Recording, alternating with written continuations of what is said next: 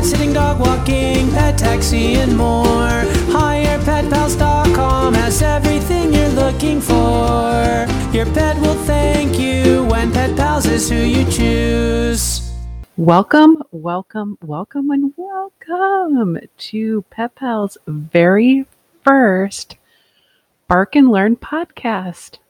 My name is Pet Pal Kelly, and I am so incredibly excited to be here with you today.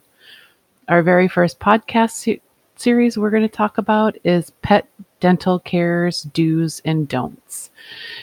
February is Dental Health Month, and it's something that we really want to keep talking about. And keeping our dog and cat's mouth healthy and happy is really a key part for their overall health, right? Because after all, the mouth is a gateway to the rest of the body. So today we're going to talk about really briefly about some ways to keep teeth clean without feeling as like it's a chore for you and your pet. Because let's be honest, there's nothing more affectionate than a big old doggy lick and kitty kisses, right? But then there's that grimacing turnoff when it's accompanied by bad breath. Yuck. The dog bad breath. Ugh. So we want to try to help curb that bad breath. And that's actually one of the signs of a dental health problem is that bad breath. So now is a great time to commit to tooth and tune up for your dog or your cat. In this month especially is a time to really take advantage of discounts that vet clinics offer for dental cleaning or just general preventative care. So stock up on those special dental products and treats to ensure that your pet's mouth is in pristine condition all year round.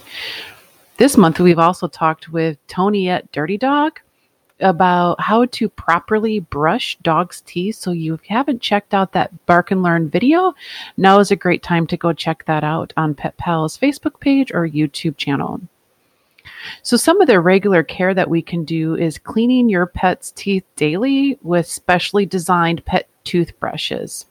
And we went specifically over those in that Bark and Learn video, but there's also a pet specific toothpaste that really can help that build up and avoid the plaque and the tartar. But let's be honest, right? Some pets often fight this regimen, which ultimately means that pet parents give up the fight. But there is definitely ways you can do that are fear-free and positive reinforcement ways. And we really highly encourage you to look up different ways to get your pets used to that toothbrush prior to just going and putting it in their mouth and brushing their teeth. But let's say your dog just simply doesn't like that toothbrush. There are easier alternatives that we can promote a healthy mouth other than using a dog toothbrush. If we can, we really, really, really want to use that toothbrush. But if it's just an absolute no-go, you can use, there's sprays, there's gels, there's foams, there's chew toys. There's a whole slew of things out there in the market. Something is better than nothing. You can also add in water additives to the water bowl that can help their teeth as well.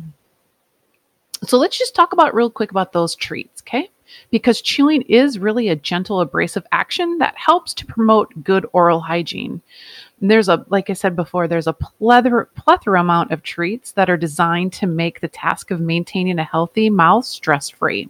So dental treats are designed to clean teeth or freshen breath through their shape or with their special teeth cleaning enzymes that are in there. So when it comes to functional treats, it's important to select the correct size that's most suitable for your dog's mouth for them to be effective and safe. The last thing we want is to have a treat too small and they can swallow it and choke on it. So really, really pay attention if we are choosing the treat option to get the correct size that is suitable, again, for that size of your dog's mouth. There's such a huge range of dental treats for cats available also in different flavors like chicken and fish. So simply add one to your pet's feeding regimen in the morning and it will help take care of the dental hygiene on a daily basis, right? Easy. Another way you can do it is toys. There's tuck toys that are made of rope, and they're often considered the doggy dental floss of the toy box. So make sure to look for knotted ropes that are made from cotton infused with breath fresheners, or you can look for durable rubber toys with rope attachments. Those are ideal for aggressive chewers. And, like rope toys have a limited lifespan. So when you find them at the right price, make sure you stock up on those. Thank you so much for coming and listening to Pet Pals' very first podcast. Pet Pals here is fear-free, trained, and certified. And we are bringing you this Pet Pals Bark and Learn series, just simply born out of Pet Pals' philosophy and strong commitment to give back to our community and help build that strong pet-human relationships. Pet Pals, we do pet care, dog walking. We're dog mentor experts in the Sioux Empire, and we are definitely committed to making people and pets' life easier, healthier, and happier. Here we say at Pet Pals, your pet will thank you.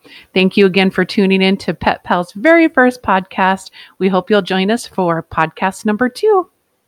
In-home pet sitting, dog walking, pet taxi, and more. HirePetPals.com has everything you're looking for. Your pet will thank you when Pet Pals is who you choose.